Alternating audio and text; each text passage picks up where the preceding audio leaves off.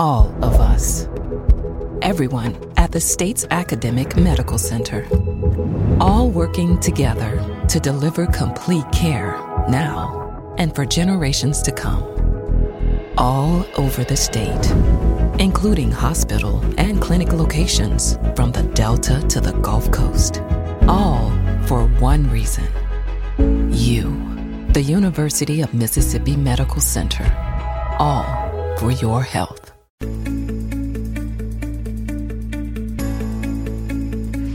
From MPB Think Radio, this is Southern Remedy for Women, the show all about addressing issues of health and wellness from a woman's perspective. Today, it's my perspective. I'm Dr. Allie Brown. I am here solo today. It is Dr. Michelle Owens' birthday, so big happy birthday to Dr. Michelle Owens today, but she's out. I'm going to be talking about women's heart health. It is February, Women's Heart Health Month, and we're going to be talking all about how you can take charge and improve your heart health. Please call and share any comments or experiences you have with us at 1-877-MPB-RING. That's 1-877-672-7464. Or send an email at women@mpbonline.org. This is Southern Remedy for Women from MPB Think Radio.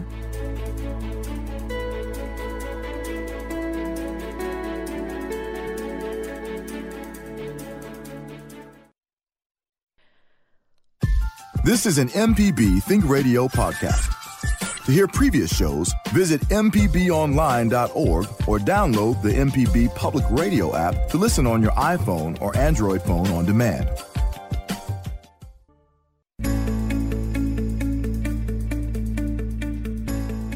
Welcome back to Southern Remedy for Women, the show all about health and wellness from a woman's perspective. I am Dr. Allie Brown. I am a pathologist, and I'm here today to talk about women's heart health. It's February. It's Women's Heart Health Month. Let's talk about heart health. And on the topic of heart, yesterday was Valentine's Day.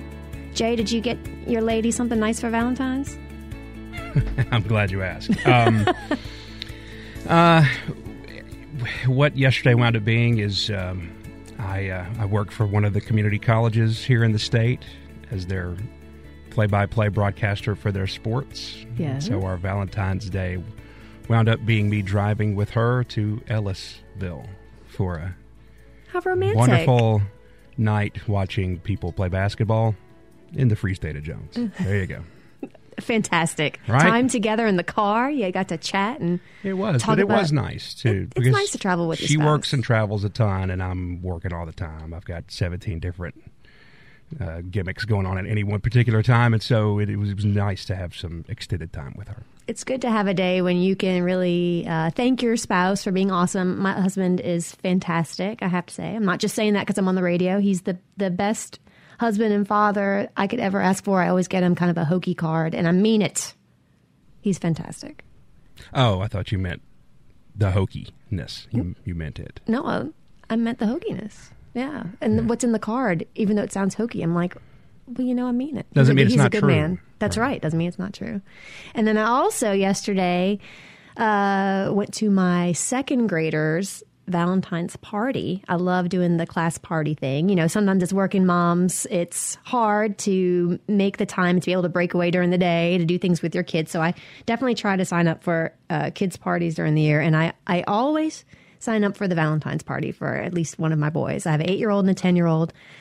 Did the 8-year-old's party this year. It's so cute to see the little kids get so excited. They're still kind of little in the second grade, and they love their teacher, and they're not afraid to kind of express themselves and draw little hearts everywhere. Now, my 10-year-old, we were putting together Valentine's, and I got those little Skittles packs with the stickers that you put on them.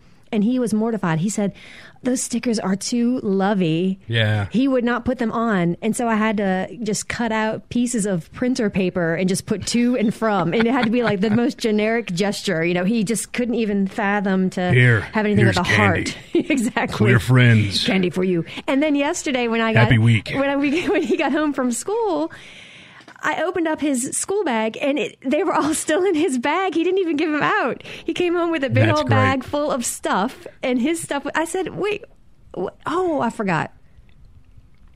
I was like, you mean you got all this stuff from all your friends, and then you never even gave out your own? I mean, The struggle is real, people. He's using Valentine's Day to his advantage. Now he's got a bag full of Skittles, That's right? That's, well, a whole book bag full. I made him bring it today to give it out today. I hope your teacher will let you. Like anyway. Most people see Valentine's Day, he just used it as a front to bag a bunch of candy. That's right. And you know, my husband and I, he always gets me candy from Nandy's Candies here in Jackson, and he it's so good. And we have this thing where we just try to eat it all as fast as possible, so we don't have to like let it linger. We're like, we're just going to eat it all, so we just overdose on candy. So yeah, it was fun. It was a good Valentine's.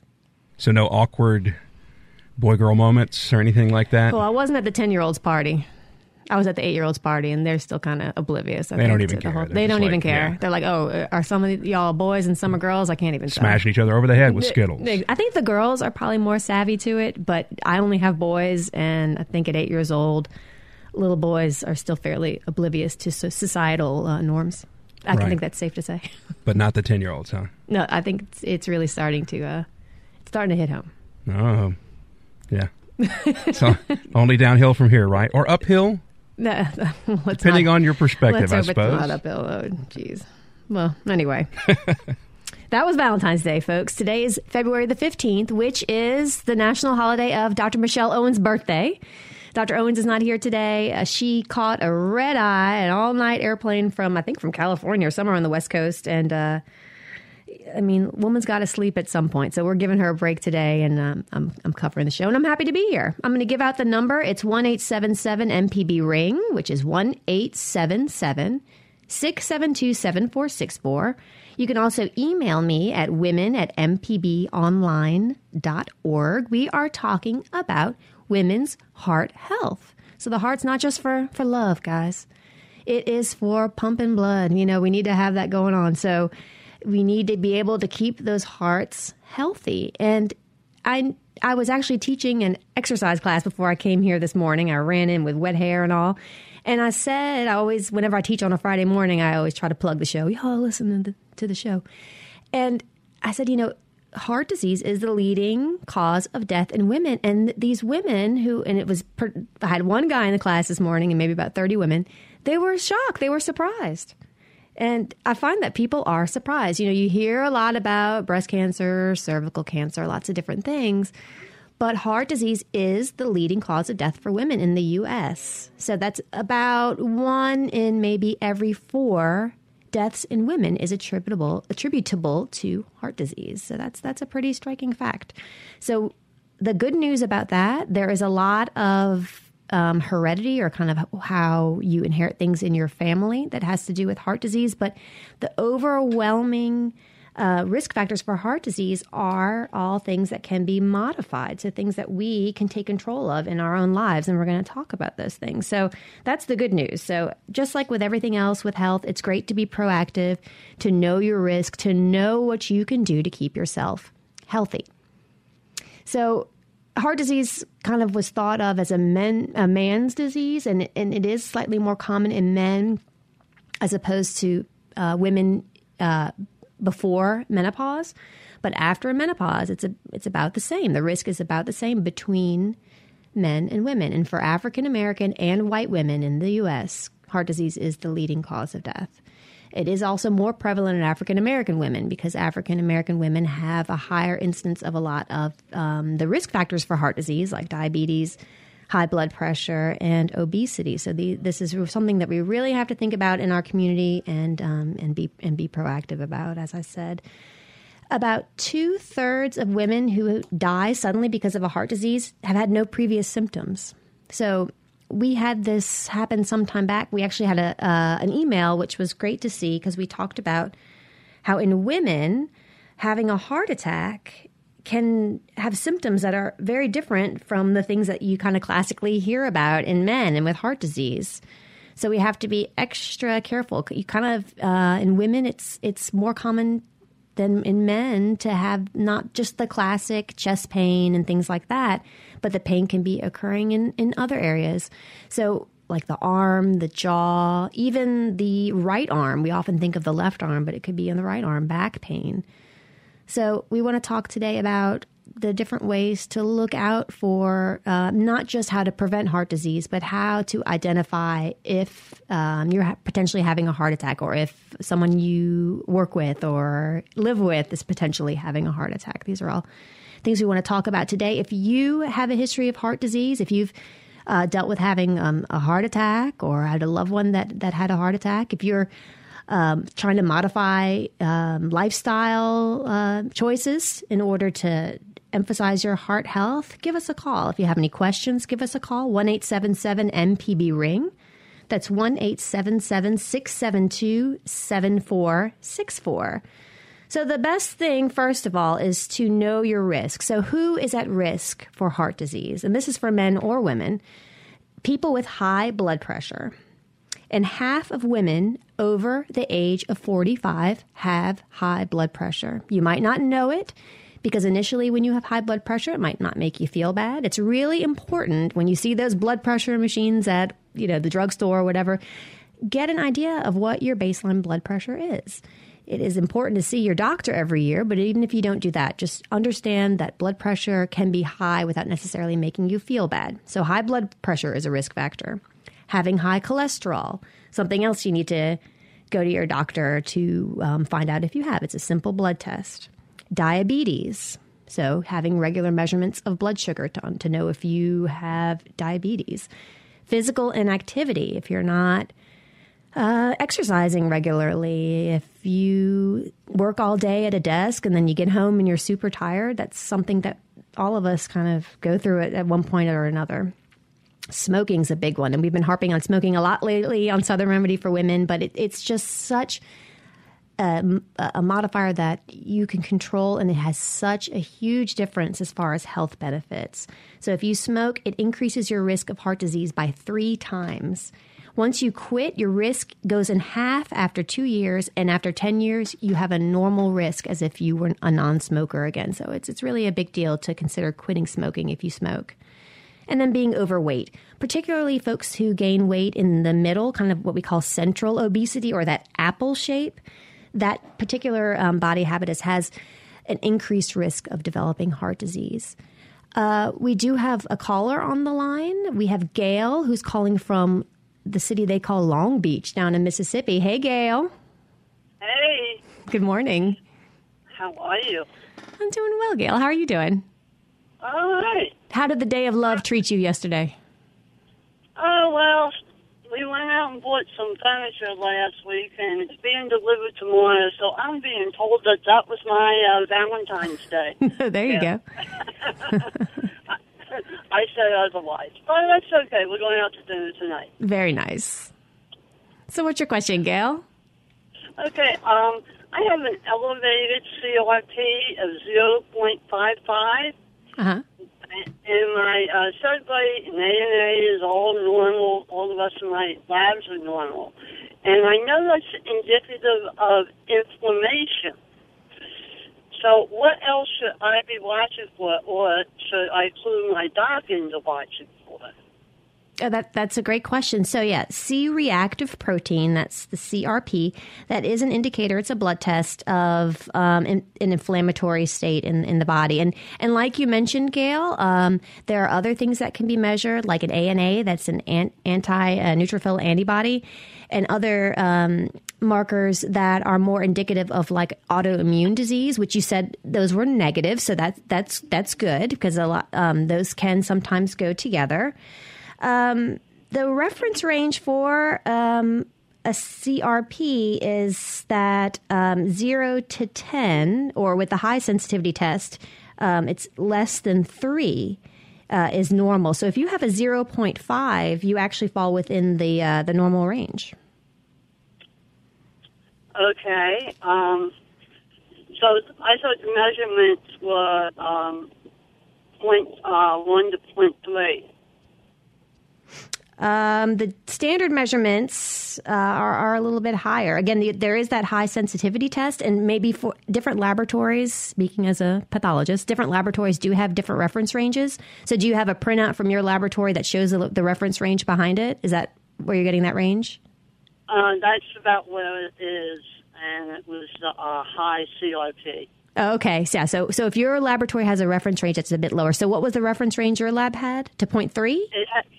It has 0.1 to 0.3.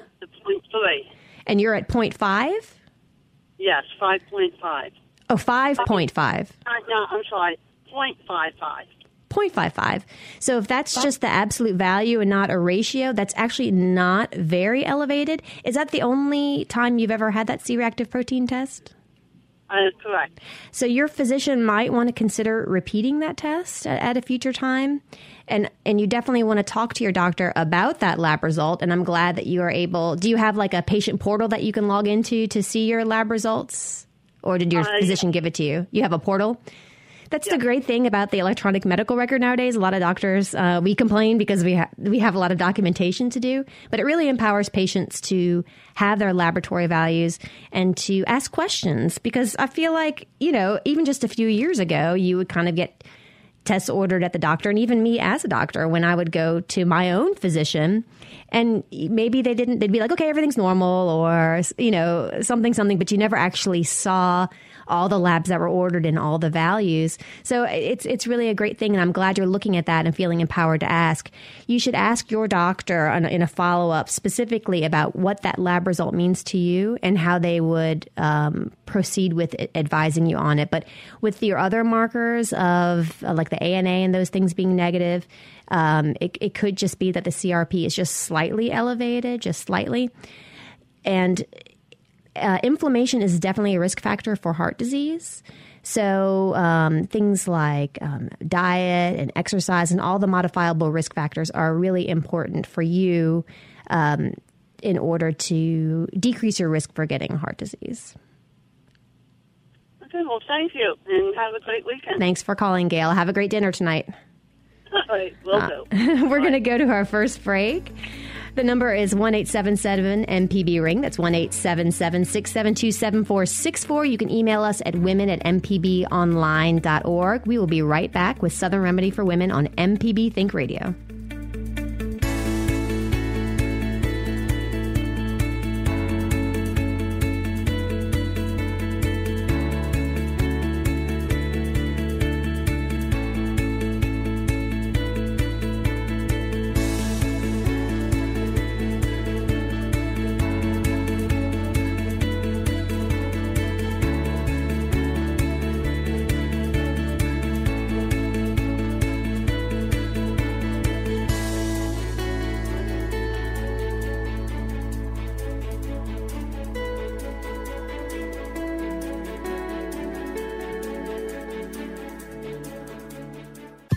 This is an MPB Think Radio podcast.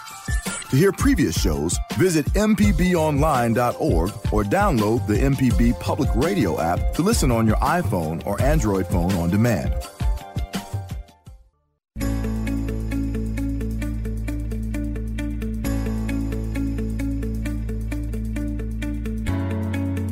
Welcome back to Southern Remedy for Women, the show all about health and wellness from a women's perspective. I am Dr. Allie Brown. I'm here today without my partner in crime, Dr. Michelle Owens, missing her. But we are talking today about women's heart health, or just heart health in general. February is Women's Heart Health Month, and it is also the month of love and hearts, right? Valentine's Day. So we are talking all about how to increase your risk of having a healthy heart and decrease your risk of heart disease. And if you already have heart disease, what are some things that you can do to help prevent a heart attack or to recognize a heart attack early on? We just had a caller that was asking about a certain test called a C-reactive protein test, which is usually done in patients with an elevated risk of heart disease. And though she said she had a very low value, which is 0.55, which usually is in the normal range, it flagged as high at the lab where she had it done. But that test can be very useful for identifying patients that are even at a more elevated risk for developing heart disease. So inflammation plays a significant role in heart disease because heart disease is caused by plaques being built up in your arteries. And those plaques have often inflammatory cores that can rupture, and that causes platelets and other blood clotting factors to kind of form on top of it and makes a clot that then causes the opening of the blood vessel to narrow even more, or perhaps even occlude or be completely closed off. And when something like that happens, depending on where the blood vessel is, it can lead to a heart attack if it's in one of your coronary arteries or the arteries that supply your heart. If it's in one of the arteries in your brain, it could cause a stroke.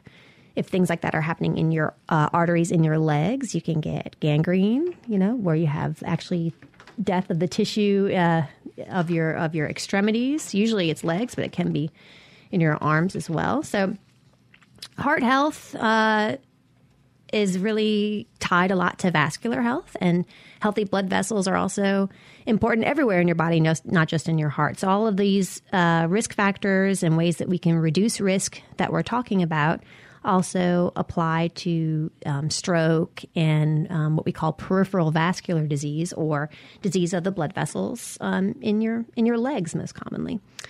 So we went over knowing our risks and who's at risk for heart disease. And the good news is, if you're talking about high blood pressure, high cholesterol, diabetes, or high blood sugar, being inactive physically, smoking, and being overweight, all of these things are modifiable either by lifestyle, medications, all of the above.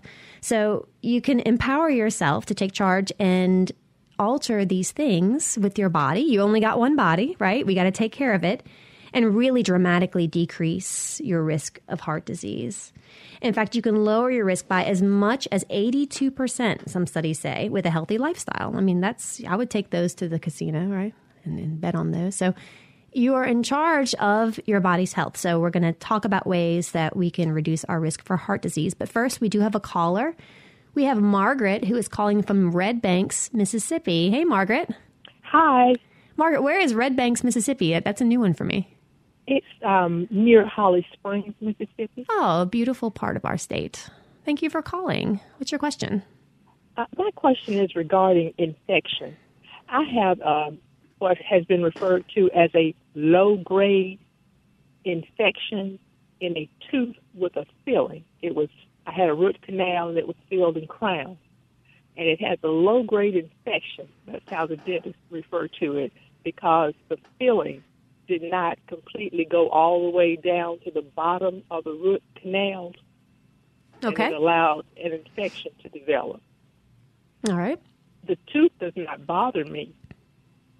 And they even they drilled through the crown and tried to remove that packing to redo it, but it was in so firmly they could not get it out. Oh, my. Okay. And I'm concerned as to, and this has been over a period of 8 to 10 years and going for my physicals and whatnot, that the doctor has said, you have a slightly elevated white blood cell count, and that typically indicates some type of infection, but there's nothing that we can see or pinpoint to be causing it. Mm-hmm. And so it just got to be old hat, and you don't worry about it. Right. About how elevated is that white count? Do you remember any of the numbers, or you said just slightly? No, that's okay. I'm away from home. No, that's okay. The way that we determine normal reference ranges for laboratory tests is that we test individuals in the population and see, what their actual results are, and we use that to calculate reference ranges. So while the reference range is calculated kind of like a bell curve, like when you were in school and the test got curved, and it clusters around the results that most people had. There are some people whose normal might be a little bit outside the reference range. So kind of like we were just talking to our caller before, whose lab result for the C-reactive protein was a little bit out. It was just a little bit outside of the upper reference range, and that would cause, kind of less of a concern. So if your white blood cell count was just a fraction of a point out, sometimes it's, they usually give it to a tenth or something like that. Or even if it was just, a couple points higher than normal, and it consistently is like that, and you're healthy, and we're talking over 8 to 10 years, then that might not be something that is overly concerning. And it sounds like your physician has addressed this with you. It sounds like you're very proactive about your health care, which is great. You have regular appointments. Now, of course, having dental, I'm not a dentist by any means, but having a dental infection is serious and it needs to be taken care of. But it sounds like you do see your dentist regularly, and he has, or she has attempted to try to resolve this. Have you thought about seeing a different dentist or an endodontist, which is a dentist that specializes in the health of the roots of the teeth and root canals? That's actually the last one I saw who attempted to redo it. He's a graduate student at a university dental college. Mm-hmm. And before that, I had been seeing a regular dentist, but they had never indicated that anything needed to be done or that there was an infection. I see. So it is kind of a two-pronged thing, I guess, here that I would suggest. It's continuing this dialogue with your regular physician about your white blood cell count. I'm sure it gets checked every time you go, and making sure that it's not trending over time to get even higher. So if it's just slightly out and it's stable, to me that would be less concerning than if it was slightly elevated but then getting more and more elevated over time. Or, of course, if it spikes and is super high all of a sudden, that could indicate infection or something else, happening within the blood system. But if it's just slightly out and it's stable and you're healthy, and that's kind of sounds like what's been going on with your physician, that your physician just is watching it and has done a thorough workup. It could be because of dental disease, kind of a smoldering infection, I guess some people might call it. But, you can always go try to see another endodontist. I mean, worst comes to worst, sometimes the tooth has to be pulled, but it sounds like the endodontist didn't recommend that, so it must not be too bad. Well, the options were pulling it and replacing it with a bridge or that other thing that I didn't want. Right. Where they put the screw in the bone. Ooh, the implant, yes. The implant. Those look really nice and they do really well. But yeah, that is a rather prolonged, intensive procedure. Now, then again, I'm a medical doctor. I'm not a dentist by any means. But, I would just concerned about the infection and what effect it might have actually on my heart and general overall physical well-being. Absolutely. Having a severe infection of the oral cavity, like a dental abscess or something like that, can cause something called endocarditis, where the infection gets into the bloodstream and it can seed into the heart and cause an infection. But that's usually from more overt infection and not something kind of what you're describing. I'm sure they took lots of x-rays and had to look at it. But I would definitely stay on top of it and just know you can always go get a second opinion and go see somebody else. Yeah. All right. Thank you so much. Thanks for calling, Margaret. And thanks for teaching me about red banks. Bye-bye. Bye. We're going to move to our next break of the hour. We're talking today about women's heart health. But hey, we can talk about dental disease or anything you want to talk about. Enjoy being here. But if you have any questions or concerns about how to promote a healthy lifestyle, if you've had a heart attack and you have advice for other women on maybe signs and symptoms that you've experienced, give us a call at 1-877-MPB-RING, 1-877-672-7464, or email us at women@mpbonline.org. This is Southern Remedy for Women from MPB Think Radio.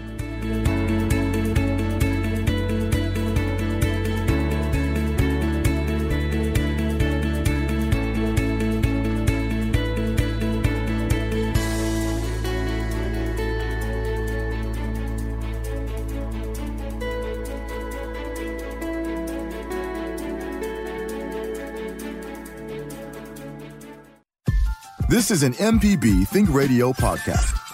To hear previous shows, visit mpbonline.org or download the MPB Public Radio app to listen on your iPhone or Android phone on demand.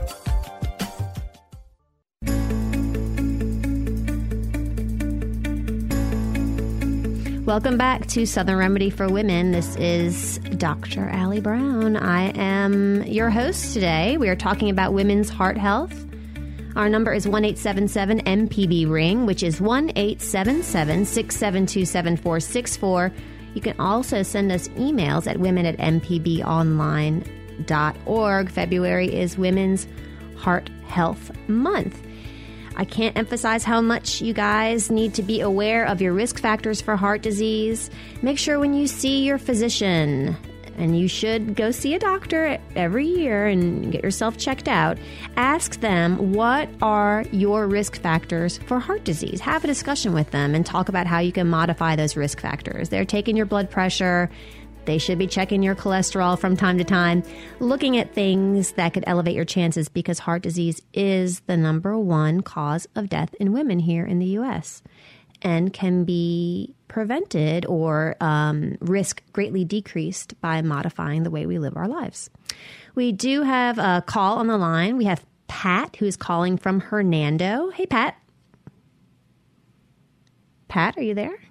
Yes, I am. Hey, Pat. Thanks for calling. What's your question? Well, thank you for taking my call. I'm calling because I had an electrocardiogram about 6 weeks ago, and it was discovered that I have a pin-sized hole in the left lower ventricle of my heart. I'm also a blood cancer patient. I have essential thrombocythemia, which is uncontrolled manufacture of blood platelets.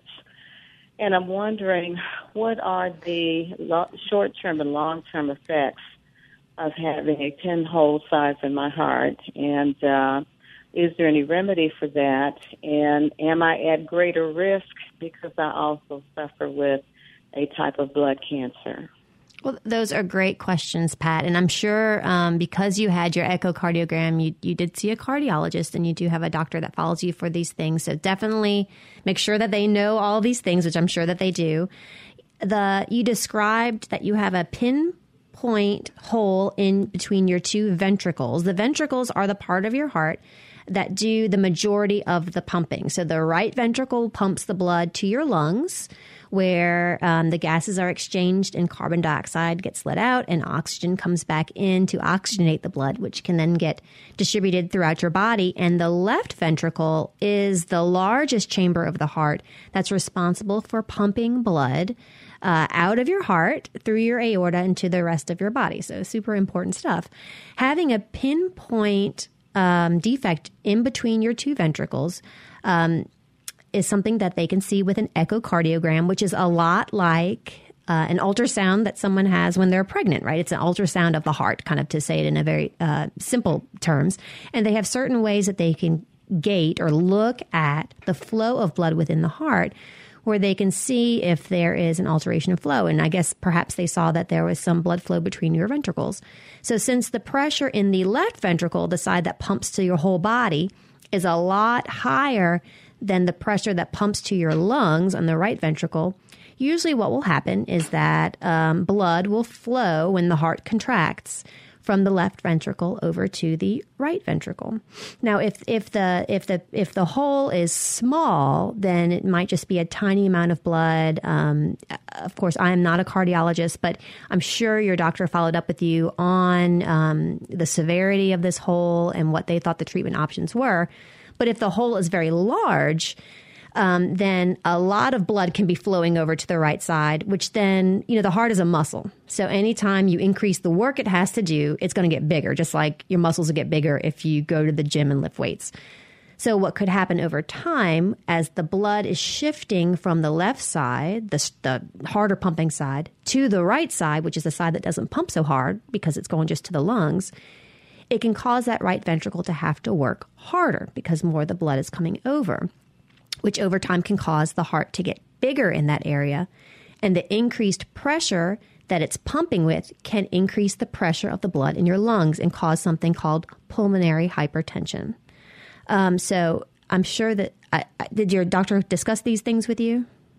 Actually, I had the echocardiogram 6 weeks ago, and I have my first time follow-up appointment with my cardiologist this Monday. Excellent. So my blood pressure is elevated, and I'm wondering if that's related to the pin size hole in the left ventricle. Also, I'm just really concerned about this. I was diagnosed with breast cancer 10 years ago, and I had a bilateral mastectomy, and now I have an entirely different type of cancer. And on top of that, I just recently discovered or learned that I have an issue with my heart now, and I'm just wondering, what's going on. Well, hopefully the hole is small, and a lot of folks, when they have a hole between the chambers of their hearts, it's more common to have a hole between the two atriums or the atria, which are on the other chambers of the heart. Those things, if they need repair, can often be done through cardiac catheterization. So it doesn't even require a surgery. It's still an invasive procedure where they go through just a blood vessel in your leg, which comes up and gets into your heart, and then it's able to be fixed that way. So that's the good news. That's not something that was available, years ago. So if the hole is large enough that it requires repair, I'm sure you're going to talk about your cardiologist with your cardiologist about the options, and there are these far less invasive options that are available. If I may ask, why did you have the echocardiogram? Because after I had my last appointment with the cardiologist, he said it's been a while since I'd had one, over a year, and he felt that it was time for me to have another. But quite frankly, he listened to my heart, and I think he had some concerns. Okay. And he didn't want to discuss those concerns until after the echocardiogram was done. Okay, he may have heard a murmur, or that's the sound of abnormal blood flow in the heart. Right. So I'm glad he's worked you up for that. So I wish you the best. I hope it's a small defect and it can be fixed easily, or perhaps can be watched. And since you said it's pinpoint, that sounds good. Let's hope that works for the best. Now, your essential thrombocythemia, you mentioned that as well, and if that could put you at any sort of increased risk. As you know, having this chronically elevated platelet count, because what's happening, which you described very well, is that the cells in your bone marrow, they're called megakaryocytes that make platelets. They're kind of going on overdrive, right? They're just making lots and lots of platelets.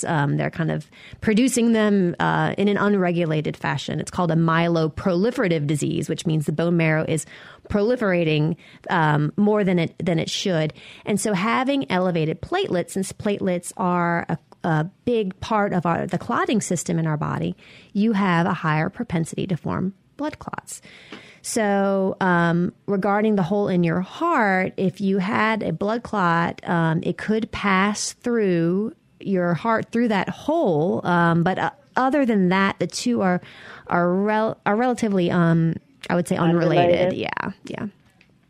Okay. But, so you're saying that the fact that I'm having the platelets issue doesn't necessarily mean that I'm going to have any greater issues as a result with regards to the condition of my heart.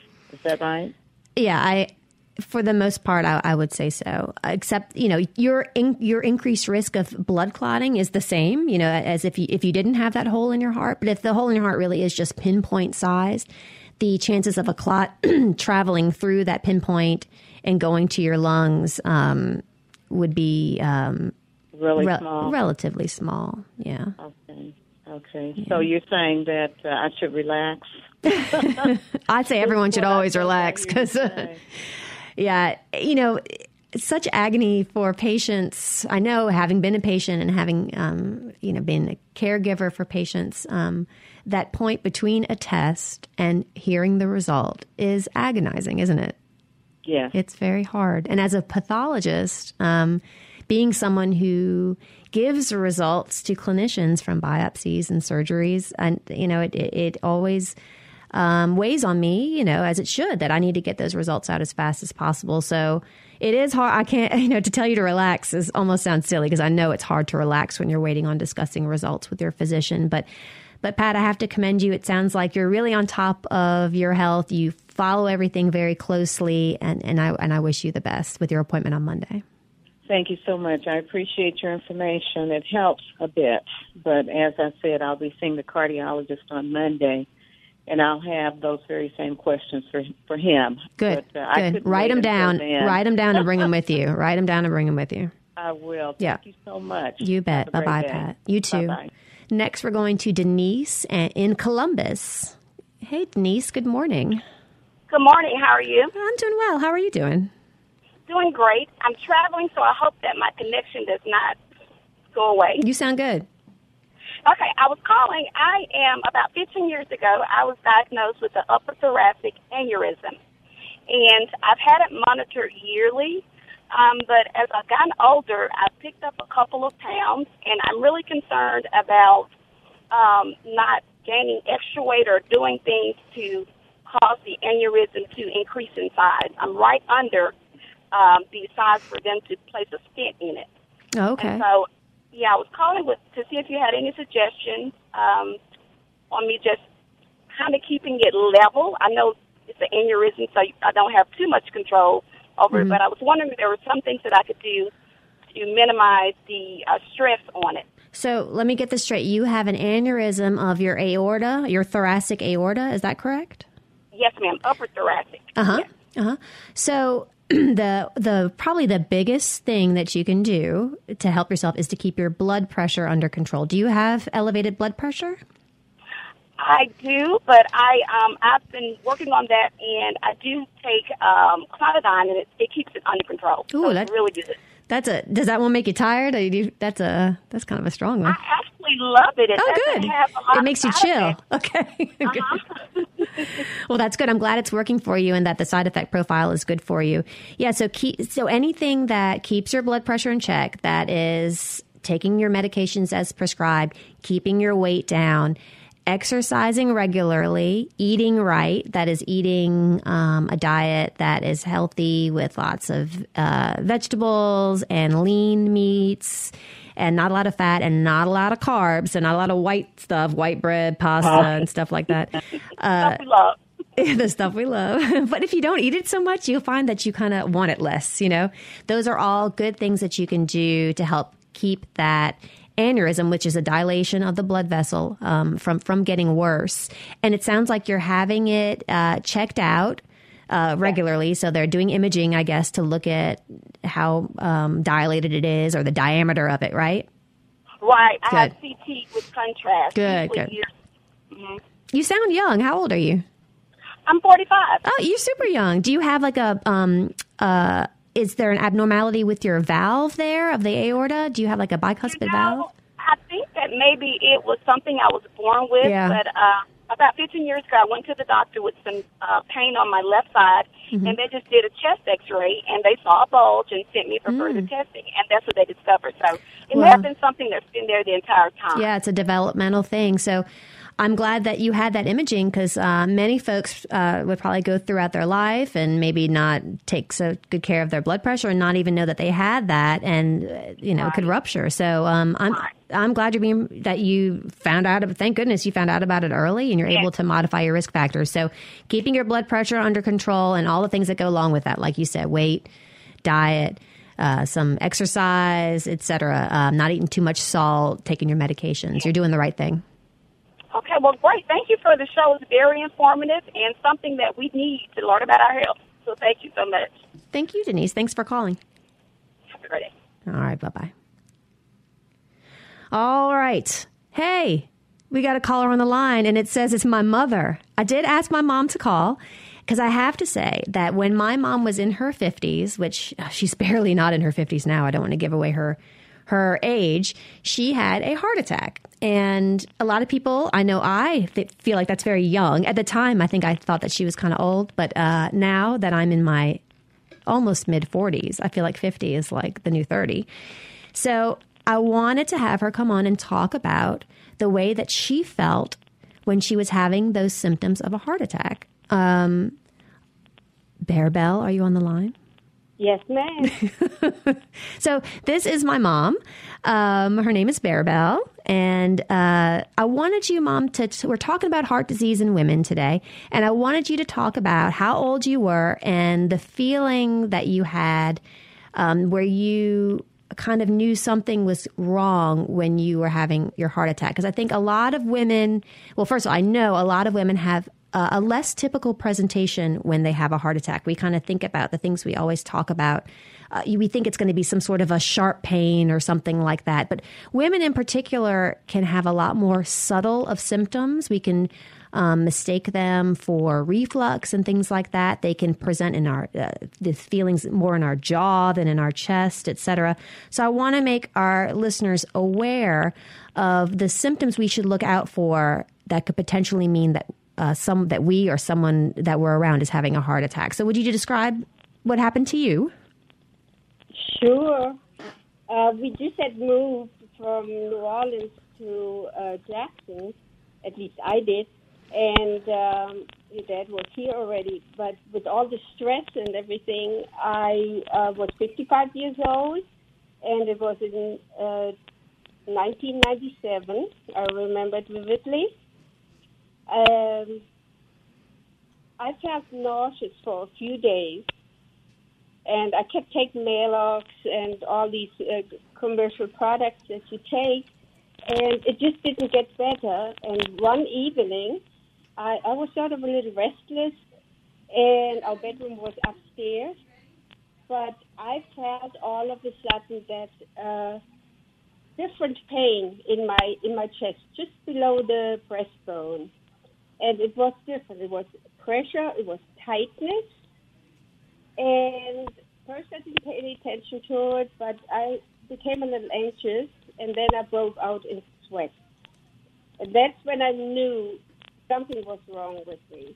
And thank God I didn't walk upstairs in the bedroom. I called your dad, and he came down, and he said, it's probably some indigestion. It was Monday morning, 6 o'clock, and he rushed me to St. Dominic, and sure enough, it was a heart attack.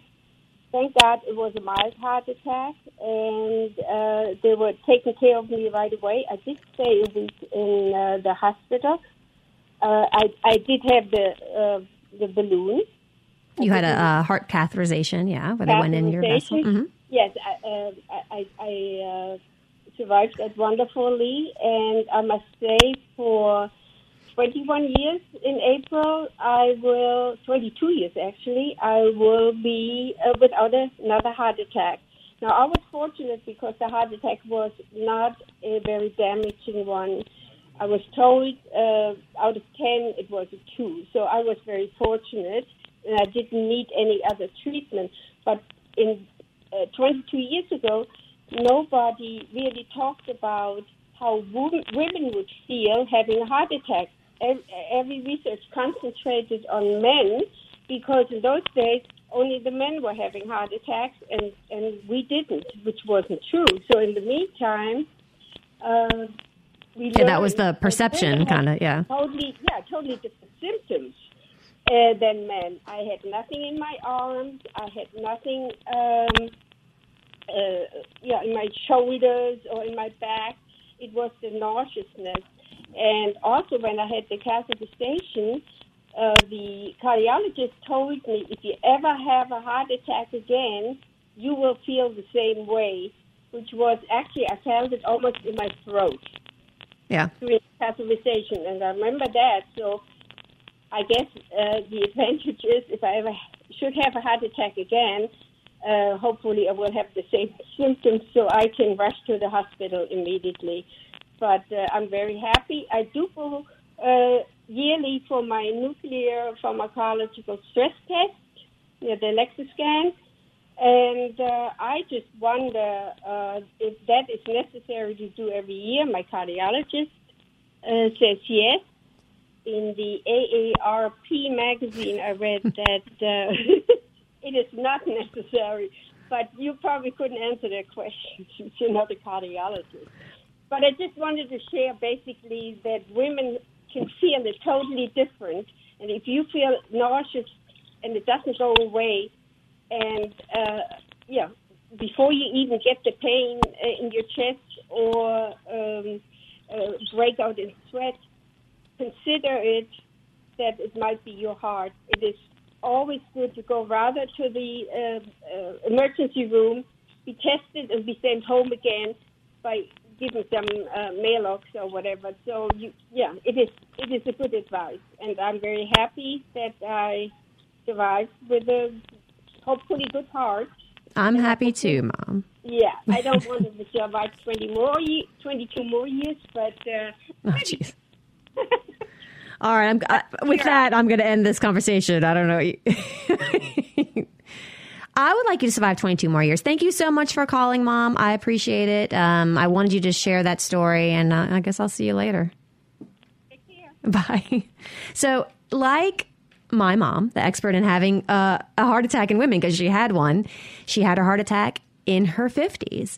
She had pain more in her jaw and some pressure under her breastbone or her sternum, there in the middle of the chest. But mainly she felt nauseous and she broke out in cold sweats. And she had felt nauseous for a few days, and then it got suddenly worse one morning, and really the sweats really broke out badly. So things that women can feel are all of those things. So you can feel the pain sometimes in your back. And like she so eloquently said, it's better to go have it checked out, to go to the emergency room and be sent home being told that you are not having a heart attack than to not go in and find out the hard way that that's not what had happened. And she also mentioned that, classically, kind of in the old days, we thought that heart disease was a disease for men because men were more stressed out and this and that. But that's actually a fallacy, that women and men both get heart disease. As I said, it's the number one cause of death in women. So keeping control of your blood pressure, diabetes, weight under control, watching what you eat, exercise. These are all important things, and all things that the good news is you're in control of. So take control of your health and do yourselves a favor and know your body. Dr. Owens would always say that. Be very proactive with your health and understand what's normal for you. And I miss her, and she'll be back next week. This is Allie Brown for Southern Remedy for Women. I had a great time today. Today's Southern Remedy was produced and engineered by Jay White. Our call screener today was Java Chapman. I am Dr. Allie Brown. Join us next Friday at 11 for Southern Remedy for Women. We'll have a guest talking about diabetes. Stay tuned. NPR's Here and Now is up next on MPB Think Radio.